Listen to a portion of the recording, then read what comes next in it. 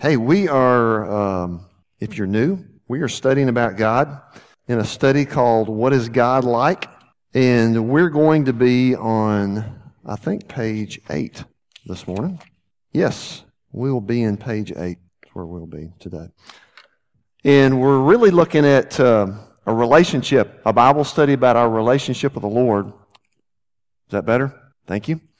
And this morning it was reminding me, we're studying about God, but when we study about what is God like, we're talking about a relationship that we have with God. And it's reminding me in relationships, we're always dealing in relationships with someone different than us, aren't we?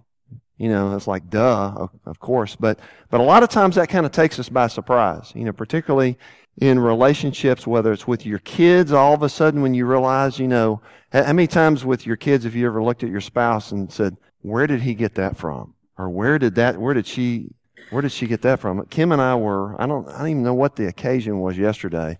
And we were talking, where did that come from? I think it's the musical talent. Both of our two oldest boys, Sam loves to play violin, Josh loves to play saxophone. I'm not musically talented at all. Now, she's been able to play piano, but both of us have kind of said, where did that really come from? Just because of differences. And even a lot of times in marriage, how many times in your marriage have you ever, particularly the first 5 years of marriage, those things that, when you were dating, there were those differences that were cute and funny. And after about 2 or 3 years of marriage, they're not funny anymore. They're now annoying or irritating. And you have to adapt a little bit because your spouse is not like you. And they're completely different. And some of those things we laugh about, and other things are kind of places of conflict. But really, as we approach our relationship with the Lord, God is completely different. He is so completely different than we are. And that's a good thing because we are sinners and God is holy. So as we're looking at this, we're beginning the study of the Trinity and how God is one God, three persons, or I think last week I used the phrase God is one what and three whos. And I didn't come up with that. Anybody ever listened to Hank Intergraph, the guy on AM 640 at 5 o'clock? I've heard Hank, and Hank probably didn't come up with that. He probably got that from somebody else. But I like that phrase, God is one what and three whos. And so we're going to be looking at that this morning in our study. Julie and Russ, welcome back. We've been praying for you. Julie's grandmother died several weeks ago, and we've been praying for her. And, Abe used a word this morning that is one of my favorite words. It's church family. And I have always, particularly at this church, always viewed my church as a family. And as a pastor, I don't view this as my job or anything like that. I don't view all of y'all as members of the congregation or something formal like that. This is my ministry, my life, my job, my family, my friends are just all wrapped up in one ball, and I don't separate the two. And to me, that's the neat thing. When does a family really, like for instance, your family, what goes on in your family? A lot of stuff, but it's all kind of in the open, isn't it?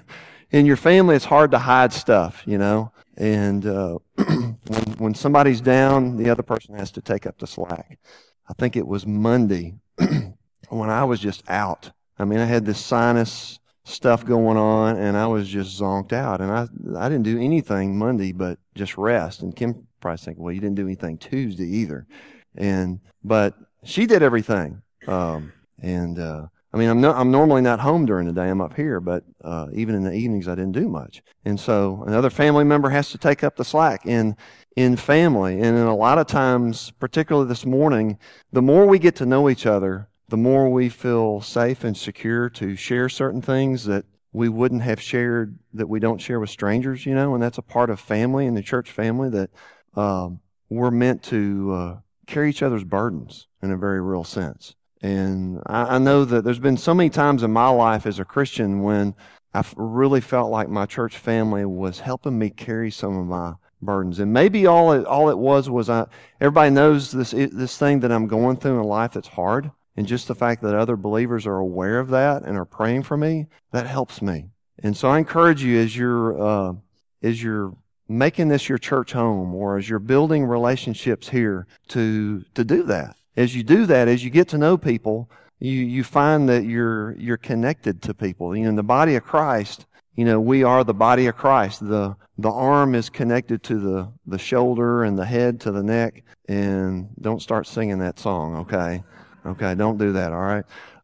But you know what I'm talking about. We're all connected, and as we're connected to one another, Paul even talks about that when one part of the body suffers, what happens? All of it suffers, And that's kind of the way it's meant to be. And that's a great thing, that we can help one another out. I just wanted to mention that just on a couple of notes, because of a lot of the things that are brought up in here as far as prayer requests. Don't forget about those things. Call one of your friends in here during the week and check up on them. And I would ask you to pray about this. If any of you have the type of work schedule to where you are at home sometimes during the day, and you have some time during the day, I would ask you to pray about possibly helping Carol and Bill out, Corey's parents. Sometime this week, next week, Carol is going to have, y'all heard she's going to have surgery. And y'all probably have seen Carol is here, every Sunday, and Bill, her husband, is here every Sunday. Bill's the guy that comes in on the walker. And Bill is still suffering from some issues from previous strokes, right? And Bill's got lung cancer that he's still being treated for. But you know what? He's here every Sunday. And that every time I see him come in the door, it inspires me, because we can come up with a lot of excuses not to do certain things. And Bill could probably say, I can't make it to church, but he's here so often. And it's an encouragement to all of us. But Carol takes a lot of her time during the day taking care of him. She's going to be out for 6 weeks, and she's going to need people to help her out. And, of course, Dale and Corey and some of the family are going to do that. But if you have time during the day over the next 6 weeks, if you're thinking, I could go spend some mornings or afternoons over there at their house in Bartlett just to bring them a glass of water, help them out, just either come to me or come to Dale and Corey. And that's going to be a need that they won't mention that to you, but I wanted to. So anyway, having said that, let's jump into chapter 8 in our Bible study. And we're going to look at this week, today we're going to look at the persons of God. Now, this is one of those words that we're going to apply to God, and it's not necessarily the best word in the world. Typically, when we think of a person, we think of a human being. But we're going to take this word and we're going to apply it to Father, Son, and Holy Spirit. And we're obviously using a word that falls short when we start talking about Jesus as a person, or the Father as a person, or the Holy Spirit as a person. We're obviously talking about Almighty God. But we're talking about one what and three whos. And so we're going to go through different verses that basically say the Father is God, the Holy Spirit is God, Jesus is God, but yet they're not three gods, but they're one God. And that's this awesome thing that we call the Trinity. Or if you've ever heard the phrase, I'm going to use one of those big words, watch out, the doctrine of the Trinity. All right? And what does this word doctrine mean? A belief, yeah, or a teaching. How many of y'all grew up in a church, maybe it was Methodist, Presbyterian, Episcopal, where there was something on the bulletin called the doxology? I remember in our bulletin growing up, there was the doxology, there was the benediction, there was all this stuff, and I'm like, I don't have a clue what they're talking about. I don't know any of this stuff. Please, will somebody use a word that I can understand? Was what I kept thinking. But doxology was the teaching time or the preaching time, the time when the pastor gets up and brings the word.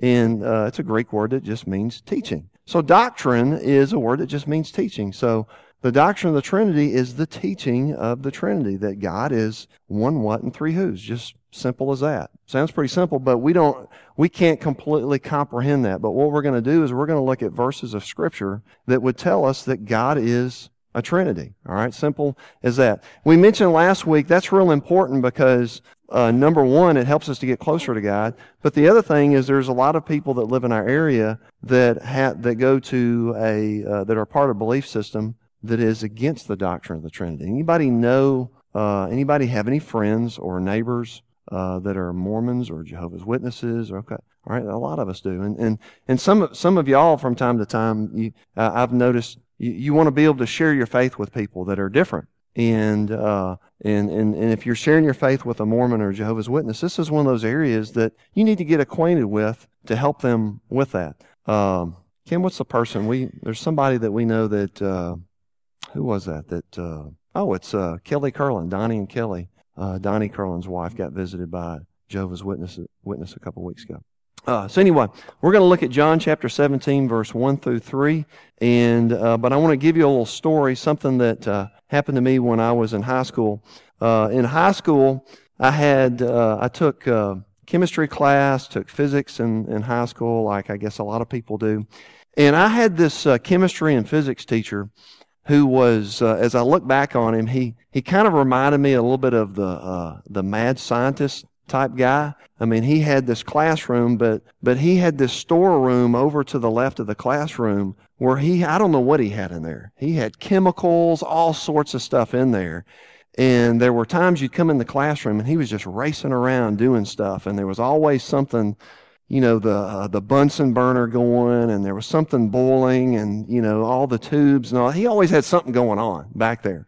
And, you were just expecting one day to come in and just the whole place just blow up, And, but this man was an incredible man of God. He was an awesome believer. He was always encouraging, and he always would take science and apply it to God. And so he always, even though I didn't do well in physics and chemistry in high school, he always kept us, not entertained, but always engaged. Thank you. Okay. And so, when you get older, have you ever noticed couples, they start finishing sentences with one another? Have you ever been talking to an older couple and you're talking to them, but you find yourself having a conversation with two people? Y'all know what I'm talking about? Because they're both finishing each other's sentences. And it's really, it's helpful. It's also kind of creepy too, but it is funny. And so anyway, Mr. McKee was my teacher, and he had, anybody know what a slide rule is? If I remember the age of the slide rules, I mean, that was way before like my time. But if you ever seen the movie Apollo 13, when all the guys and men and women are number crunching, they're all using these slide rules. And it's so weird. Well, Mr. McKee had this huge slide rule that I promise you, it was like 6 foot tall. It was over his blackboard. And we'd have to calculate something. We'd get the calculators out. And there he would have this huge slide rule up there. He was moving back and forth, and he would come up the same number, and we were just cracking up. He was hilarious. Well, one day he came in. I promise you, I'm going to relate this to the Trinity, okay? This is going to be connected to the Trinity. You just got to be patient, all right?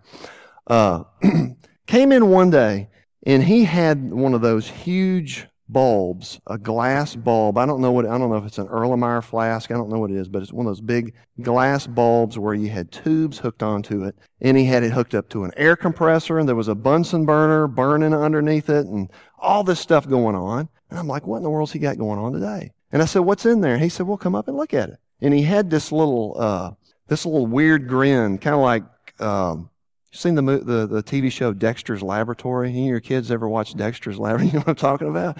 He had this old Dexter's look on his face, like he's got something going on here. So I'm looking in there. He said, now you look real close. I said, it's just boiling water. He said, take a look again. So I looked in there real closely, and I see water boiling in there. I see liquid water. I see it boiling. I see steam in there, and right in the middle of the water that's boiling, there's a chunk of ice in there. I'm like, that's kind of cool. And I said, well, how did you get that to work? He said, well, you'll find out later on. And so I'm thinking, well, that piece of ice it's gonna melt. It's in boiling water, obviously. So it's gonna be there for a couple of seconds, and it's gonna be gone. So he said, John, look at the time. And so I looked at the time, and he said, did you notice the piece of ice in there? And I said, yeah. And so anyway, we went about our business. We sat down, and we were talking about this topic of the day, which was called the triple point of water. Now, you can Google it later on, and we're not going to get into all that.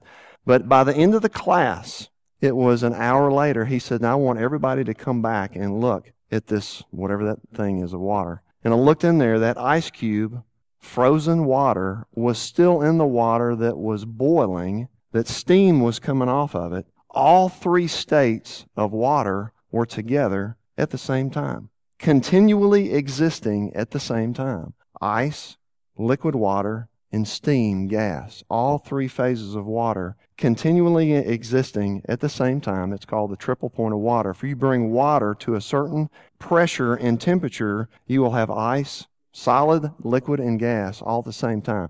And if you think about that, all three are water, aren't they? They are completely identical. The characteristics of steam, ice, and liquid water are all identical, but yet they're not the same, are they? They are unique. They are distinct, but yet they're all of one type of essence. And he concluded this, and I was like, man, this is really cool. You know, and of course he had to have the air compressor on there hooked up the whole time to keep it all operating at the same thing. And he said, it took me 6 hours this morning to get this all set up just right to where this would work like this. I said, that's amazing. And he said, yeah, it is. But he said, think about it like this. God is the same way. He is Father, Son, Holy Spirit. All three are one God. It's just like that stuff that was in that bulb. All it is water.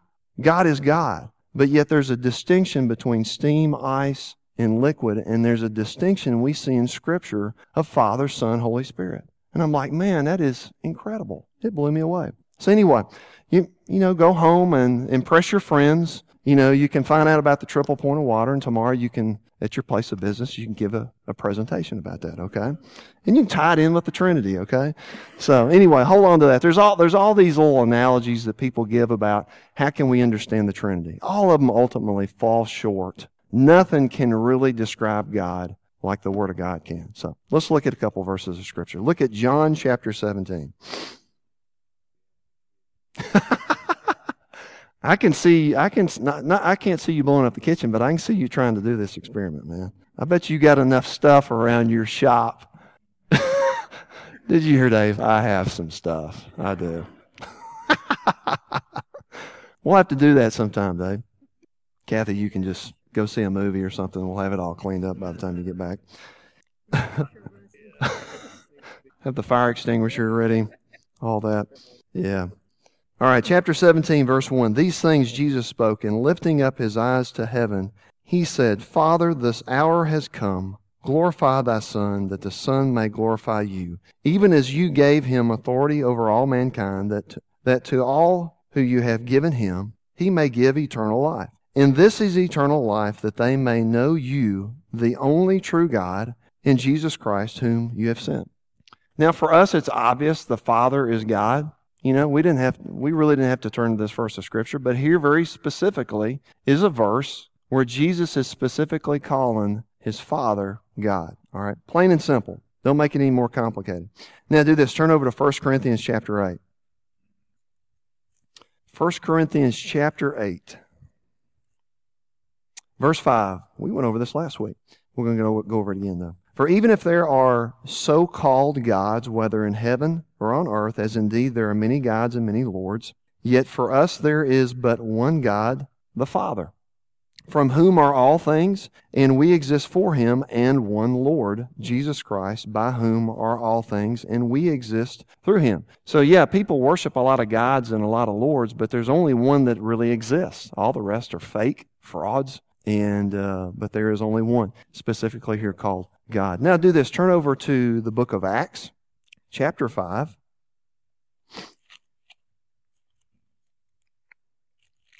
Acts chapter 5, and look at verse 1. But a certain man named Ananias, with his wife Sapphira, sold a piece of property, and kept back some of the price for himself with his wife's full knowledge, and bringing a portion of it, he laid it at the apostles' feet. But Peter said, Ananias, why has Satan filled your heart to lie to the Holy Spirit and to keep back some of the price of the land? You know, you read this at first glance and you're thinking, well, what did the guy do wrong? He sold his land, gave some of the money back to the apostles. Why is that bad? Well, undoubtedly in the midst of this, he lied about it. He basically was saying, I'm giving all the money to you guys, to the Lord, and when he really didn't. And so he was basically lying. And Peter miraculously is given this information. In verse 3, Peter says, Ananias, why has Satan filled your heart to lie to who? Holy Spirit. And to keep back some of the price of the land. While it remained unsold, did it not remain your own? And after it was sold, was it not under your control? Why is it that you have conceived this deed in your heart? You have not lied to men, but to who? So who did you lie to? God, the Holy Spirit, obviously, there. And so a passage that talks about the Holy Spirit being God. And again, not a big deal to us. We understand that. But for instance, give you an example. If you have a Jehovah's Witness friend, they don't believe that the Holy Spirit is God. They believe that the Holy Spirit is a force used by God, that the Holy Spirit is not personable, that He is not God, but that He is merely like a tool of God that God uses. And of course, we're going to look at several scriptures this morning that say that He is not a force, that He is God Himself. Now, turn over to Matthew 28:19.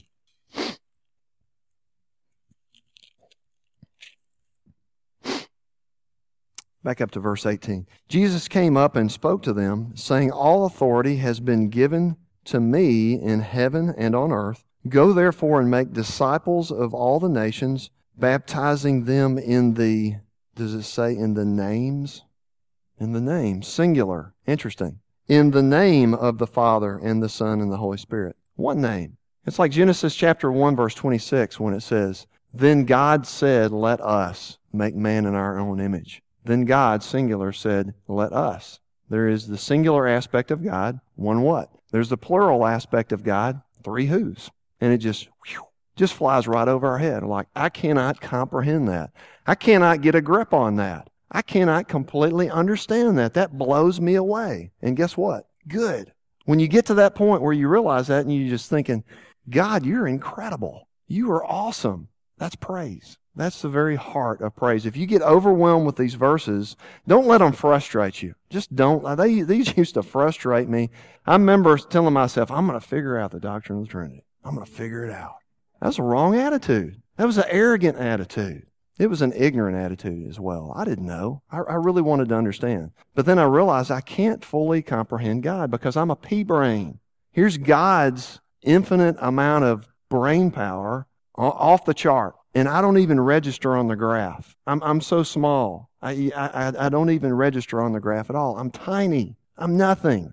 And a lot of times we read these verses and we realize God is just unbelievable. You know the song by Stephen Curtis Chapman, Speechless?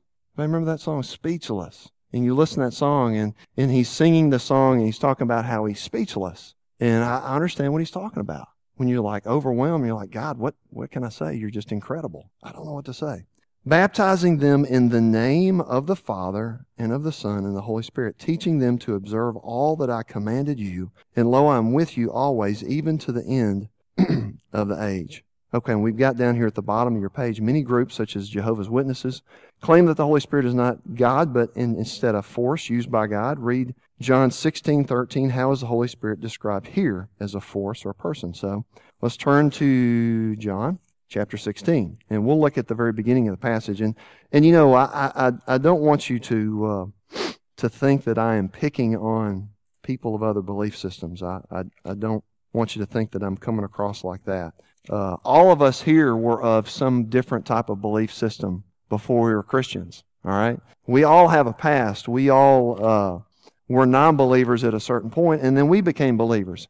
And the reason that probably happened is because somebody put someone in our path and intercepted us and spoke the truth to us. And then God tells us the same thing. Now you go and tell the truth to someone who does not understand. And a lot of times out there, we meet they're not necessarily of any particular type of church. They just don't know. They don't understand who God is. But sometimes you meet people who are of a particular belief system, and you find out that they're really confused or deceived in what they're believing. And I like to call it, you meet some people, the Jehovah's Witnesses and Mormons I have met, they're like a huge knotted ball. You know, have you ever, or guys, you can probably relate this, have you ever wrapped up your extension cord, you know, and you're trying to do it really carefully so that the next time you use it, it'll just unwind, and then the next time you go use it, what happens? It's all tangled up. Does that happen to anybody besides me? Or will you please show me how to do it right so it won't happen?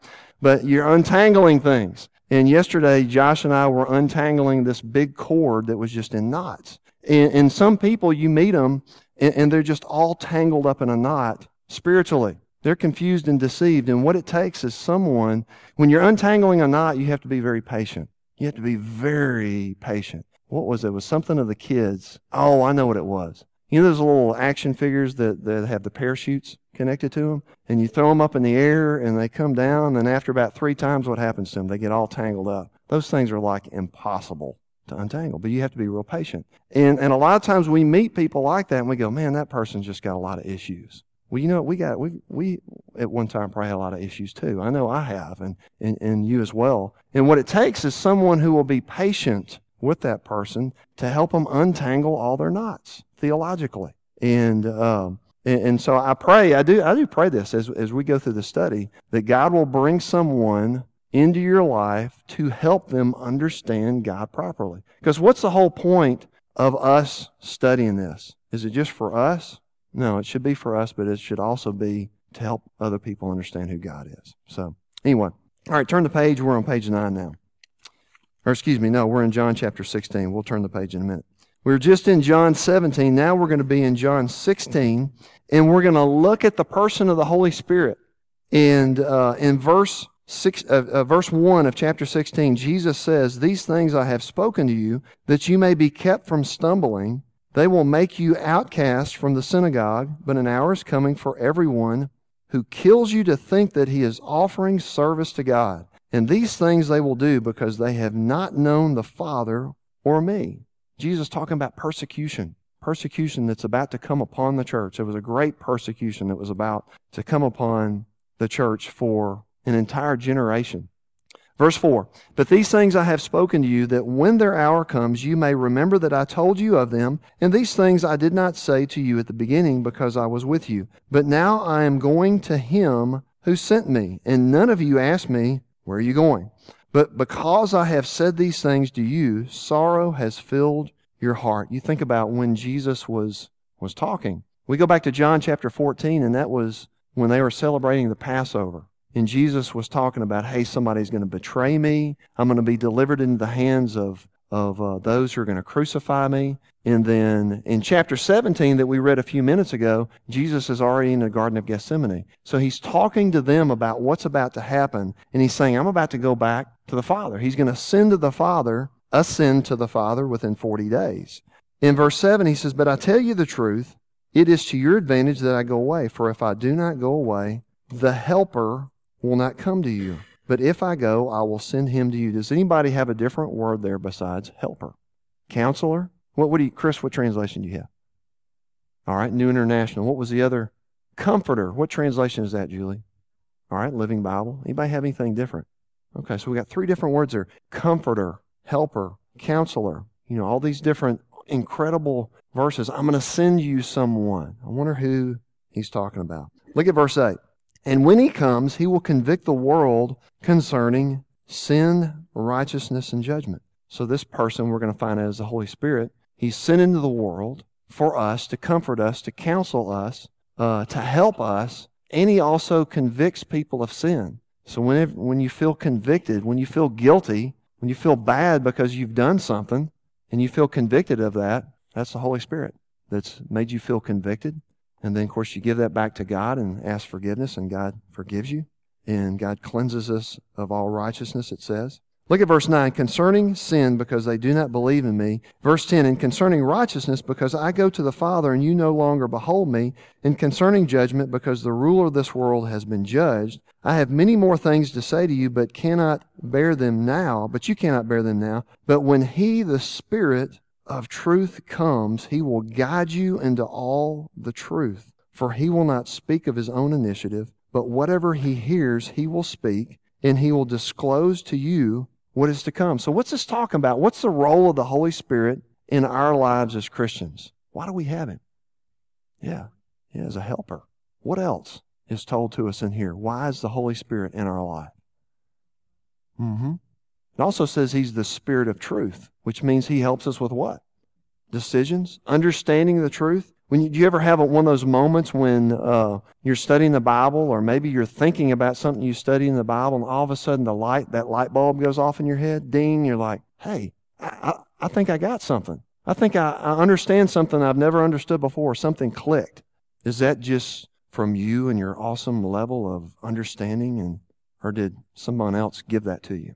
Holy Spirit gave it to you. It's Him that gets the glory for that. Anytime we understand something new, or God enlightens us or helps us with some type of decision, that's from the Holy Spirit. That's not from us. We're not capable of things like that. And look at verse 14. It says, He will glorify me, for He shall take of mine and shall disclose it to you. All things that the Father has are mine. Therefore I said that He takes of mine and will disclose it to you. Do you see this partnership or this connection that the Father, Son, and Holy Spirit have with one another? That you can't really separate them. You know, Jesus says, look, I have come to you, but I'm going to be leaving, but I'm sending the Holy Spirit to be with you to teach these things to you. In fact, do this. Turn back to John chapter 14, and which is, you can also turn to page 9.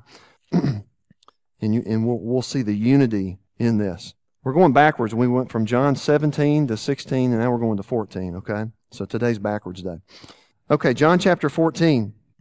And look at verse 8, or actually look at verse 6 of John chapter 14. And right here, we're still in this area called the upper room. We backed up. We've gone from the Garden of Gethsemane, and now we're in the upper room when they are celebrating the Passover meal. And in verse 5, Thomas said to Him, Lord, we did not know where you're going. How do we know the way? Jesus said to him, I am the way, the truth, and the life. No one comes to the Father but through me. If you had known me, you would have known my Father also. Why do you think Jesus said that? If you had known me, you would know my Father also. What's that supposed to mean? Huh? They're the same. They're the same essence. You remember last week when we were reading that ancient thing called the Athanasian Creed? Everybody remember that? It's in the back of your study. You don't have to look at it now, but if you weren't here last week, you can look at that later. The Athanasian Creed, this creed that's like 1,600 years old, that talks about the Trinity, and it says that Father, Son, and Holy Spirit, they're one in essence, like water. Steam, ice, and water, they're distinct, but they're one in essence. They're just water, They're all the same. And that's what Jesus is saying here. If you've seen me, you have seen the Father. This is what He says in verse 7. If you had known me, you would have known my Father also. From now on, you know Him and have seen Him. Philip said to Him, Lord, show us the Father, and it is enough for us. And Jesus said to him, Have I not been so long with you, and yet you have not come to know me, Philip? He who has seen me has seen the Father. How do you say, Show us the Father? Do you not believe that I am in the Father, and the Father's in me? There's that unity. There's this unity between the Father and the Son and the Holy Spirit. There's this connection. There's this relationship there that you can't separate. That for us is this thing that we call unity, oneness, this oneness that God is. He says, the words that I say to you, I do not speak on my own initiative, but the Father abiding in me does His works. Believe me that I am in the Father and the Father in me. Otherwise, believe on account of the works themselves. We're going to stop right here in the midst of this passage. We'll finish this passage next week. And what it's going to communicate is this thing called oneness. It's this thing called oneness in the Trinity. And really, it's the thing that all of us long for. I mentioned this to you. The Bible says that in what we've been talking about, that God is one. That there's this oneness that the Father, Son, and Holy Spirit experience as God, and that just blows us away. There's a number of times where we see, remember the passage where it talks about that John the Baptist was baptizing Jesus. And you remember what happened? Something miraculous happened at that baptism. Anybody remember? The Holy Spirit descended like a dove, not as a dove. All of a sudden, the Holy Spirit wasn't flapping around with wings. It says the Holy Spirit descended like a dove, okay? It was evident that the Holy Spirit's presence was there. And then somebody was talking. Anybody remember who was talking?